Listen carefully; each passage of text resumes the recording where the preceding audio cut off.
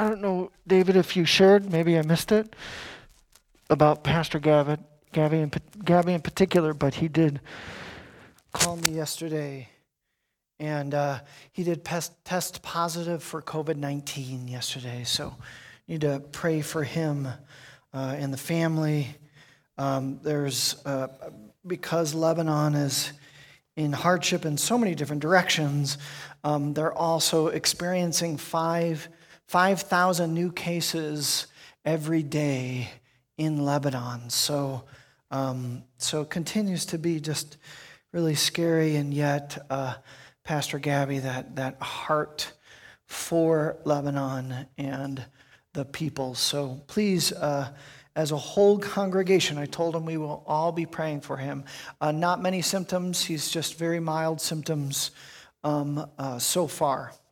So, speaking of symptoms, I wanted to tell a story from November 2014. And I received a call about our beloved David Henney, that apparently David had woke up in the middle of the night and he was unable to breathe well. And so Marilyn, his wife, called the hospital right away, called 911, and they rushed him in, and the prognosis was not good. Apparently, the ventricles in his heart were not operating in sync, in unison. And Marilyn was instructed to call all the kids and gather them. So the kids from around the country, even out of country, I think Guatemala, son came, very fearful time, believing that in all probability this was the end. When I received the phone call before I went to the hospital, I prayed, and honestly, my prayer was just, Lord, could you not take David Henney home?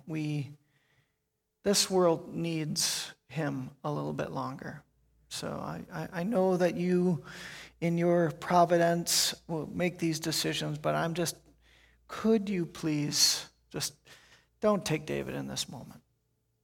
And I felt like I received an impression, and no voice, kind of like the impression I received that I shared regarding that song.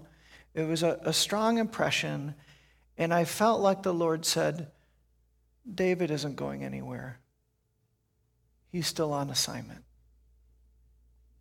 Now, we had just invited David to be an elder for 3 years, so he was about to be installed as an elder and so forth. That may have had something to do with it, but the impression was so distinct that I shared it with David.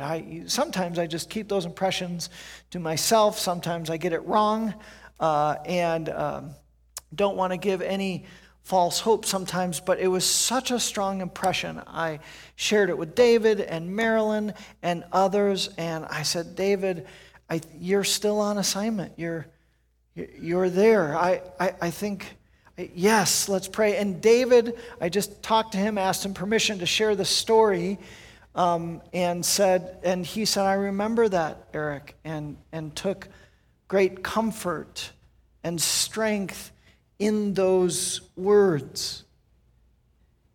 They said, to kind of round out the story, they said, we can try a pacemaker. If it happens to work, you'll be on significant restrictions in terms of not being able to hike, not being able to lift all of that. And so, as most of you know, David made it through that surgery, even though they'd gathered all his children. And then he's gone to, I guess, what's called echocardiograms, several of them, and he is on no restrictions at all right now. Yeah, that's worthy. He was part of the prayer team this morning before church, in fact. And one friend who heard about that he's on no restrictions, he's like, well, gosh, God is just showing off now, isn't he? Yeah, I mean, and it's 2021, and here David is moving and all these things to a location. So he's just healthy and has no ill effects from what they thought was the time that he's going to leave. Another friend who is familiar with his call to be an elder and my impression that you got a job to do, he said to David after his elder 3 years, he's like, okay, you've served elder for 3 years, you can go ahead and die now. And no, it's more assignments and focus. But I tell that story not just to brag on God, because I think it's fun to brag on God, especially in the moments when he's showing off. I was thinking and reflecting about the power of vision, the power of living a life on mission, the power when we live lives on assignments. And I would say, I would do plural. I don't believe that we're given one assignment or one vision or direction, that we're given many, whether it's in our family life and home life. Like David, for example, he's on assignment, not just with the church, an elder and men's Bible studies and so forth, but also in his family, as a husband, as a grandfather and father. We're given assignments in our careers and our professional lives as well, that there's just walking with my son, deciding on what is that sense that God is drawing you to after college. Is that grad school? Is that something else? So this idea that there's power when we live with this sense of mission or vision or assignment. And in fact, I believe wholeheartedly that the Christian life is meant to be lived on mission. That if you are not living on assignment or assignments from the Lord, you're really living in less than the fullness and abundant life that God has for you. That's part of the Christian life. Much of our culture is struggling with a lot of things. One of them is that sense of purposelessness, that people are living without meaning, and they're just kind of filling the days, right? And trying to break the boredom. They're trying to fill it with entertainment and Netflix and all those things. Not that those things are bad in of themselves, but there's this sense of purposelessness. And I would say when you become a Christian, when you receive Christ into your life, God's desire is to lift you out of that sense of purposelessness. He means to place you and I with a sense of purpose and mission and assignment in this life. Famously, many of you know this scripture, Jeremiah 29:11. The Lord says to the children of God, he said, "For I know the plans I have for you, declares the Lord. Plans to prosper you and not to harm you. Plans to give you a hope and a future." That God is on the move. He is at work in this world. And incredibly,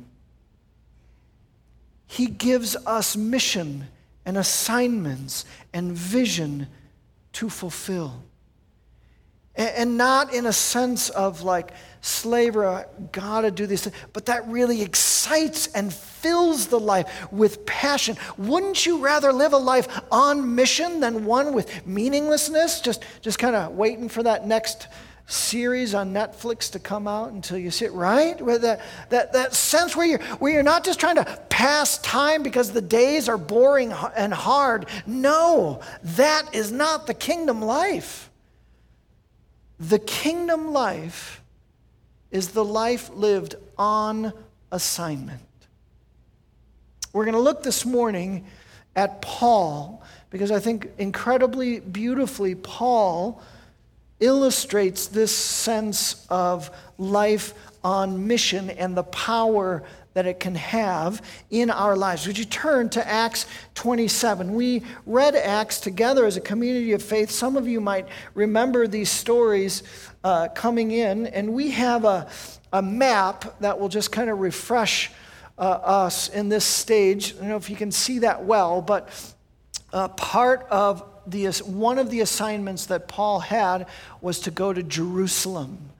He faces all sorts of difficulty and really death threats, and he appeals to Caesar, and he feels and believes from the Lord that another assignment is to go to Rome and preach the gospel to Caesar, most powerful individual in the world at that time. So if you see that Jerusalem is over here, and this is the trip to Rome, and they're going to, if you can see that big box, ship caught in a storm, 14-day tempest-tossed hope to be saved, given to Paul, encourages all aboard, saying only the ship will be lost. So this is the section that we're going to read, and they're going to be shipwrecked onto Malta. So we're going to start in Acts 27, verse 19. It says, they were debating on whether to carry on,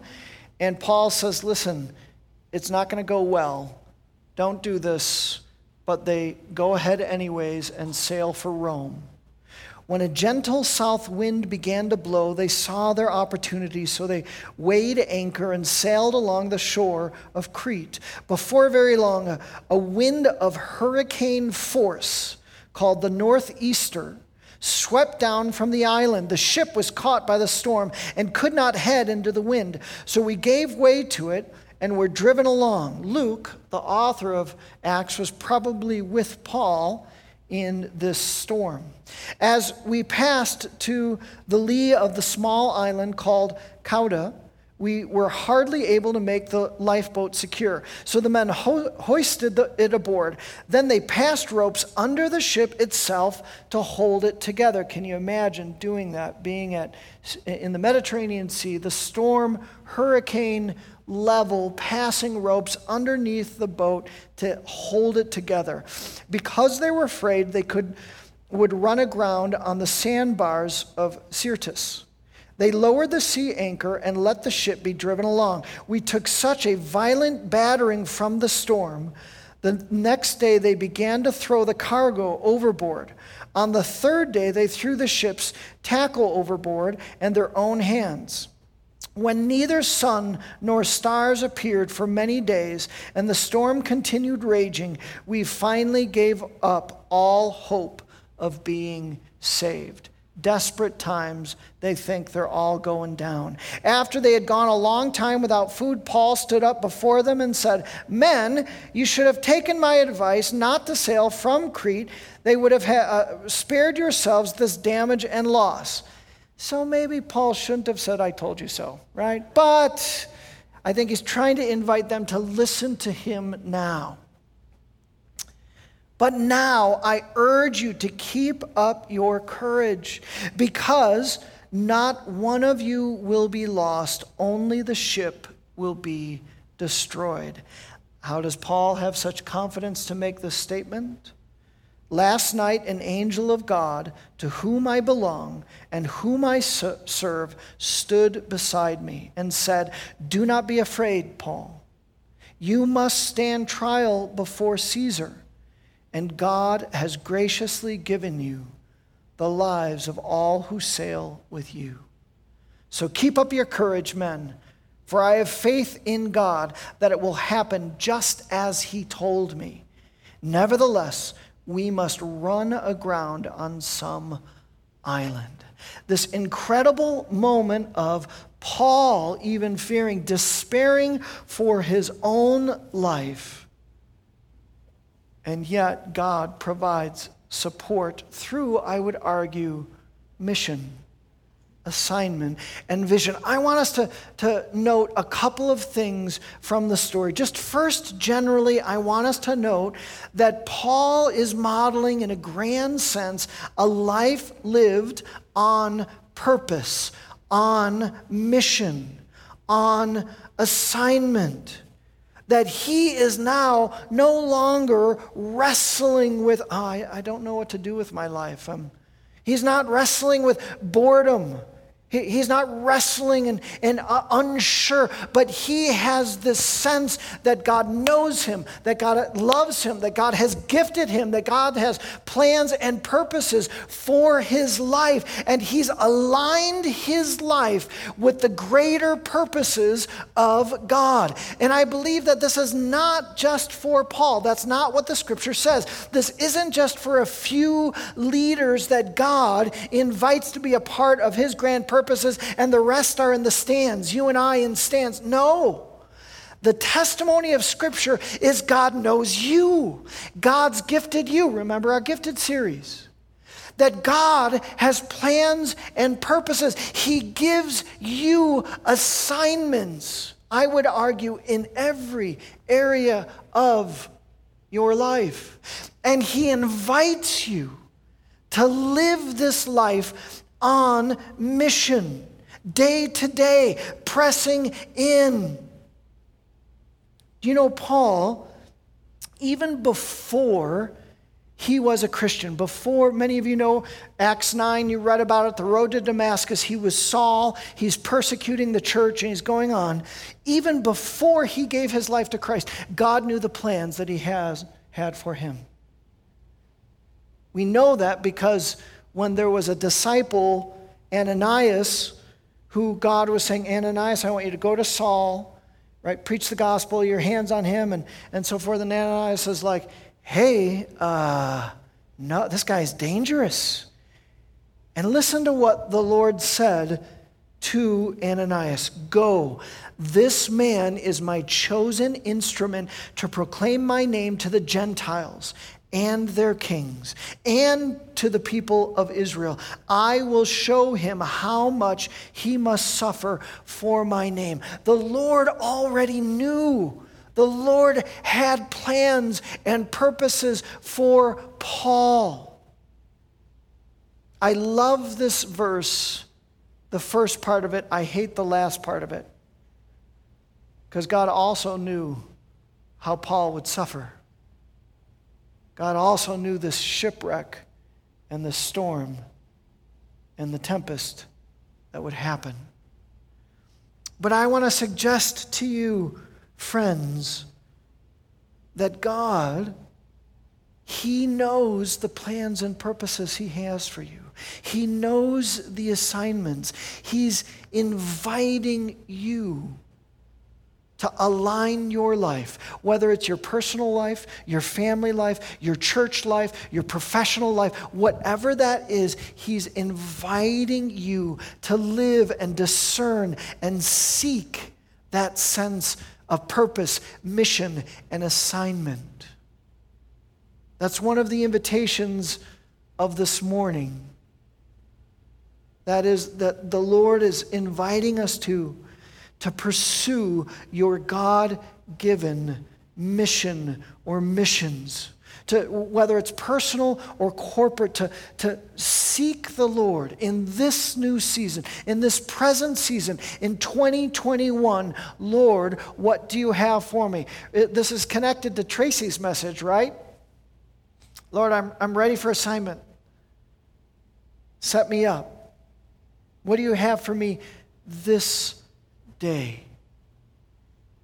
I want to invite you in this new year, join with us in seeking God's mission and purpose for you personally.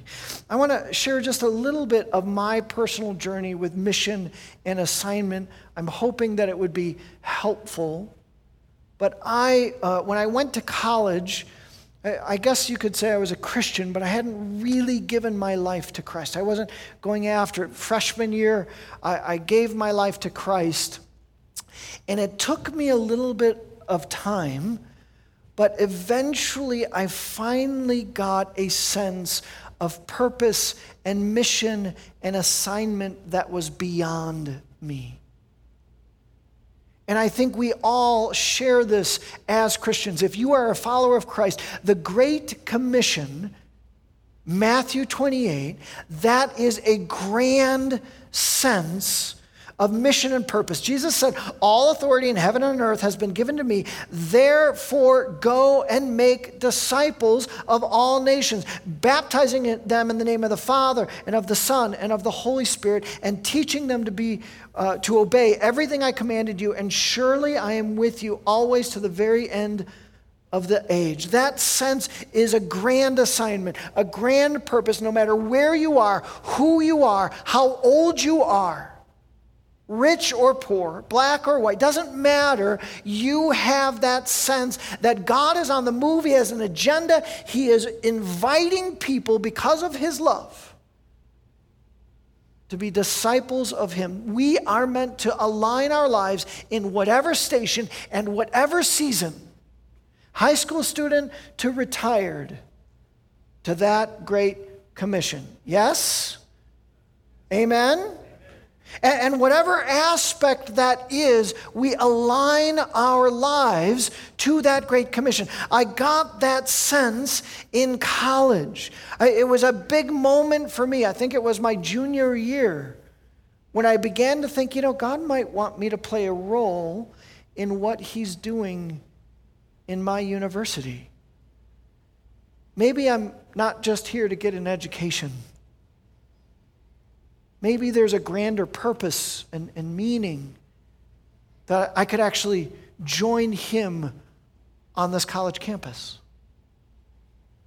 And I began to do my best to be loving and kind, to represent the love of God to the people around me, especially those who I didn't get along with. Did my best to start serving opportunities and when the Spirit of God brought it, I did my best to share the reason for my hope, to share my faith, to share the gospel. I did my best to start praying for people. It's not that I was particularly good at any of those things, but I was living on assignment in that little place, that little corner of the world. Slowly, I began my sense of our community of faith. I got my sense of assignment. Sophomore year, I was a small group leader and just walked with 4 or 5 guys through Scripture.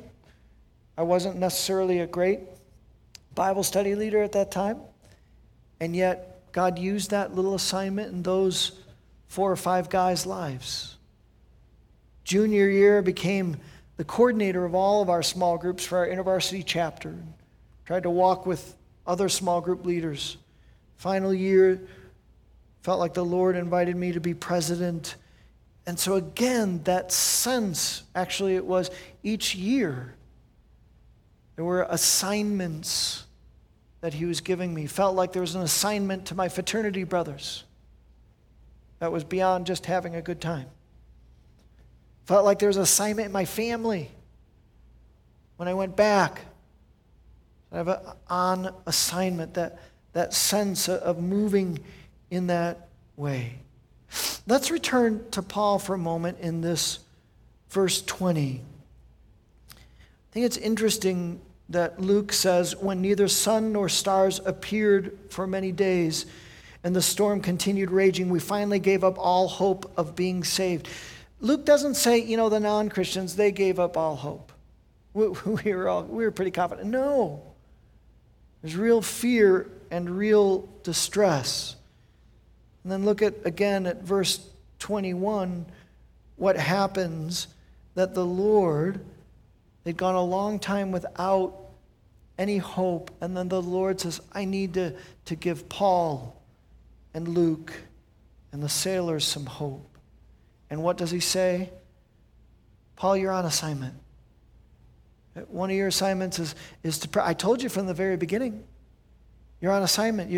You got to preach the gospel to Caesar. And remember about that idea of suffering, the shipwreck, that's part of don't let that cause you to lose hope. That's just part of the deal.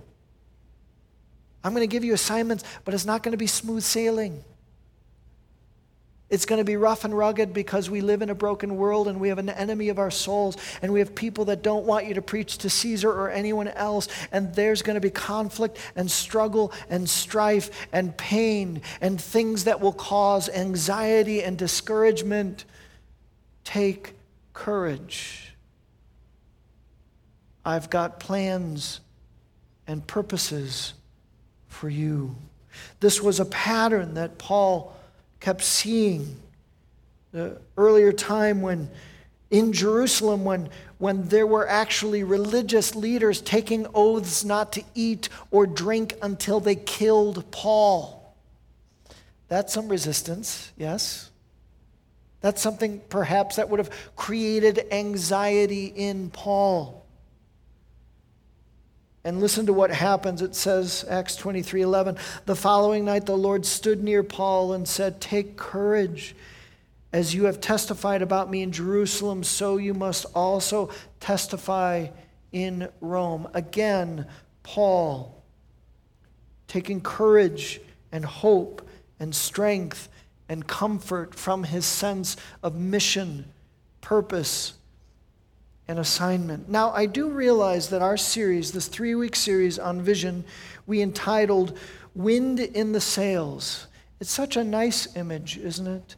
The Spirit of God filling our sails, and now we're talking about a tempest, a hurricane, and a shipwreck. Why would I start there?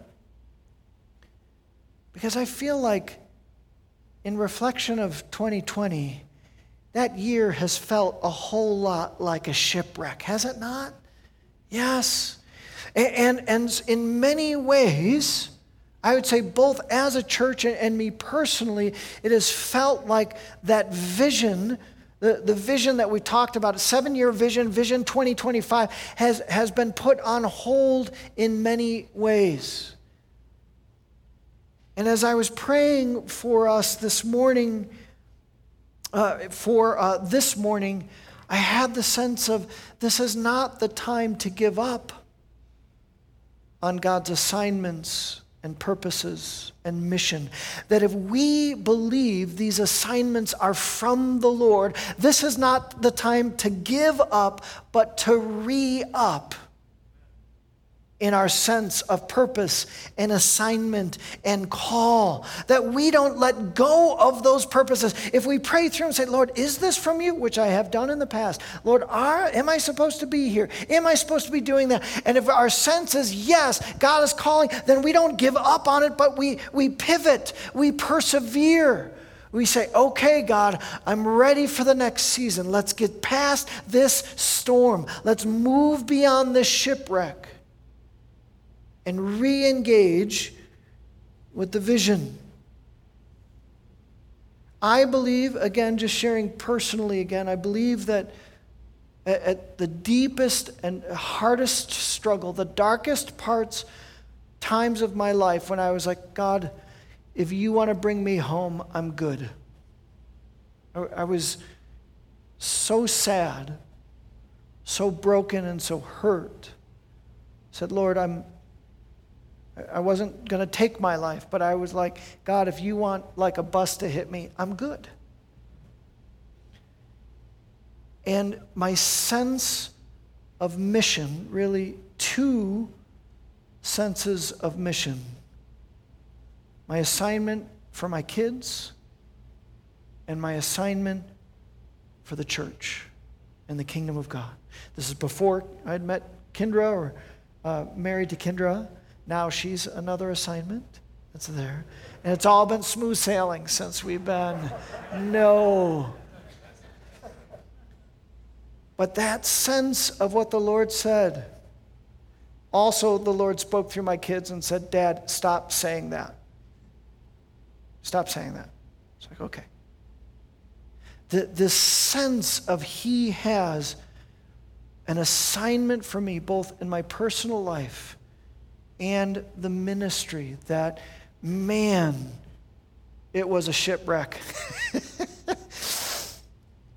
And yet, He invited me to re-up.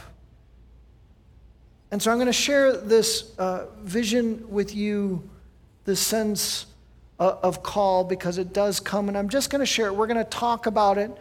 Pastor Jedediah and I are going to unpack it over these 3 weeks. So I just want you to hear the vision and take it in and carry it with you for the next 3 weeks, okay? And I believe that we can share this vision with a greater clarity than we've ever had.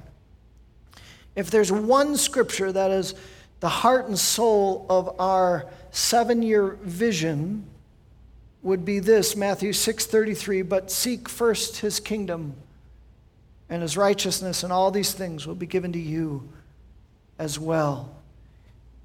As many of you know, that the kingdom of God is Jesus' big idea, the center. It caused me to, you could say, deconstruct some of the things I believed about the faith, about Jesus Christ and his ministry, about the church, about the Holy Spirit, you name it. And as he's led us through a process of reconstructing with the kingdom of God at the center, the very simplest statement is, I believed that he was calling us to have a community of faith with the kingdom of God truly at the center, that will continue to return again and again to Jesus' big idea, to the Jesus' thesis statement, his central teaching, and everything we do will revolve around his central teaching. And this has implications for our relationships, our spiritual growth, and our outreach. Our relationships, our spiritual growth, and our outreach. So again, just briefly, the 3 values that we have is a kingdom-centered community goes from shallow relationships to sacred friendships. A kingdom-centered community goes from information alone to transformation, to deep spiritual formation. And we go from a powerless outreach and witness and testimony to empowered witness, empowered kindness.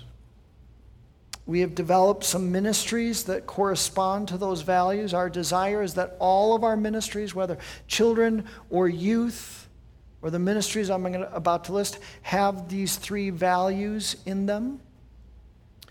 But these ministries in particular are connected to those values. So sacred friendships, we want to see kingdom life communities that are in the neighborhoods surrounding SCC and within Colorado Springs, being a family on mission.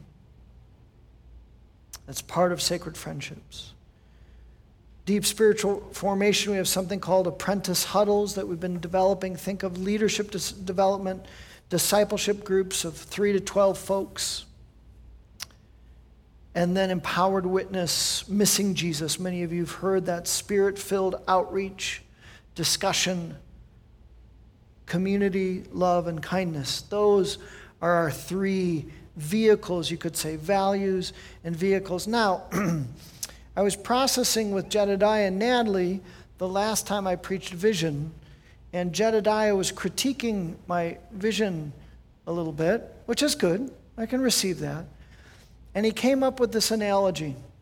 He said, think of us as pirates. I'm not making this up. He really said this. Right? He says, think of us about pirates. Like, we need a sense, yes, of who we are, but where we're going. And I said, well, isn't it enough? Like, the values of sacred friendships, deep spiritual transformation, empowered witness, that's where I get life and hunger and desire for this vision. That's what I want to do. In fact, after this vision is done and after I retire as a pastor, I'm still pursuing those 3 values. That's where I get excitement. Isn't that enough for you to be the best pirate you can be?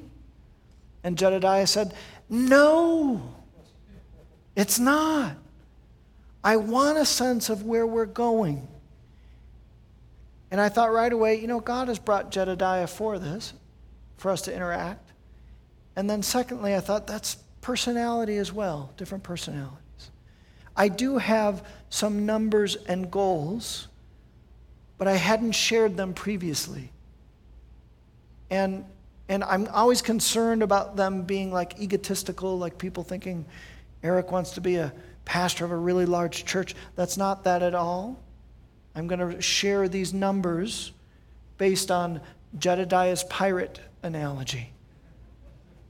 All right? So here's our sense of goal. We envision 30 Kingdom Life communities in the Colorado Springs.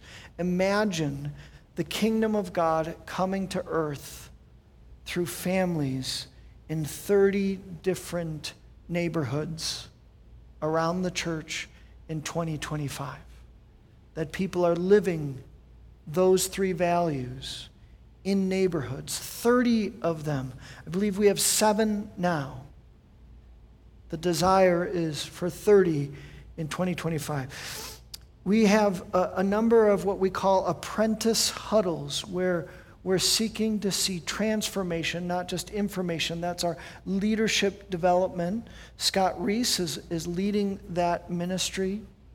And our desire is that we would have 30 apprentice huddles that we're raising up leaders to get on assignment and serve the Lord, find our role, discover our giftedness, and be released into ministry. In terms of missing Jesus, a dream that in 2025 we would have 100 people that would go through our outreach, whether it's at the church here, whether it's doing Missing Jesus in homes, in neighborhoods, at workplaces, in a lunchroom, wherever that would be. In 2025, imagine 100 people going through Missing Jesus. We believe if we're really living that vision, that God would place 1,000 people in worship on a weekend, right? Whatever that would look like, a number of services and so forth. That is our Rome, a vision, or Vision 2025. Again, based on your personality, don't reject or go. If you have questions, talk to me or Jedediah. If you're wondering about the pirate analogy, you got to go to Jedediah, not me.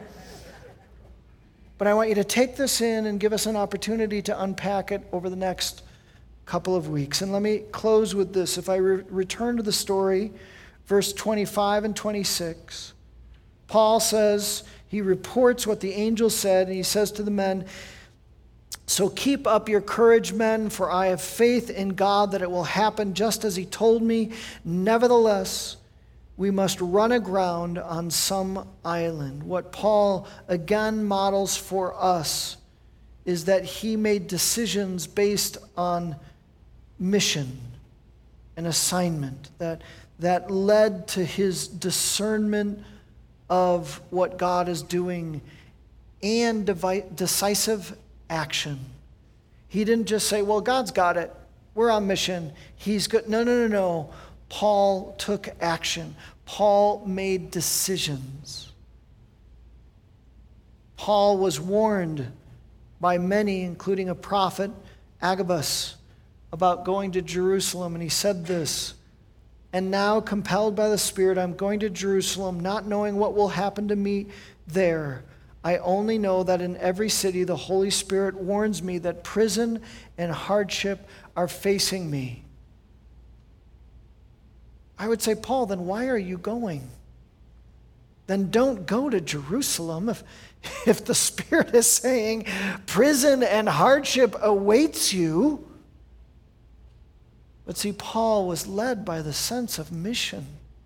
Paul was encouraged and empowered by that sense of assignment and purpose. God was saying, this love of God that is over all the earth, it is worth sacrifice. It is worth shipwrecks. It gives me hope and meaning and purpose. And even if it leads to difficult places, I'm on assignment. I'm on assignment. And I encourage you, if you hear anything this day, don't let the year that we've had throw you off God's assignments in your life. Right? That he said we'll face many troubles in this world. That's part of the deal. That's part of the Christian life. Life in God's kingdom in this broken world. But take courage. Jesus said, I've overcome the world. Take courage. He knows you and loves you and has plans and purposes for your life. Don't give up. Re-up. Especially in these difficult moments. I want to invite the worship team up. Would you pray with me?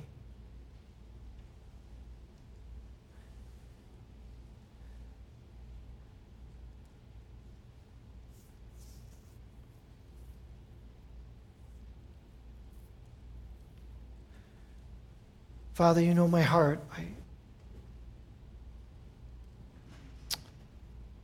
don't want to strive for safety or retirement or a life that is disengaged from your purposes. I'm longing more than anything to be with you and then with you on mission. So, Lord, would you stir in our hearts, Lord, whether in our family lives, with our kids or our parents, our friends, Lord God, would you draw us to the assignments that you've given us? Lord, in our professional lives, in our careers, would you highlight how you're directing and leading us? And Lord, in this church, Lord, with this assignment of being a community of faith with your kingdom at the center, Lord, would you help us to make decisions and commitments, to use our gifts and abilities and resources to see your kingdom come and your will be done on earth as it is in heaven. We love you, Lord. Amen.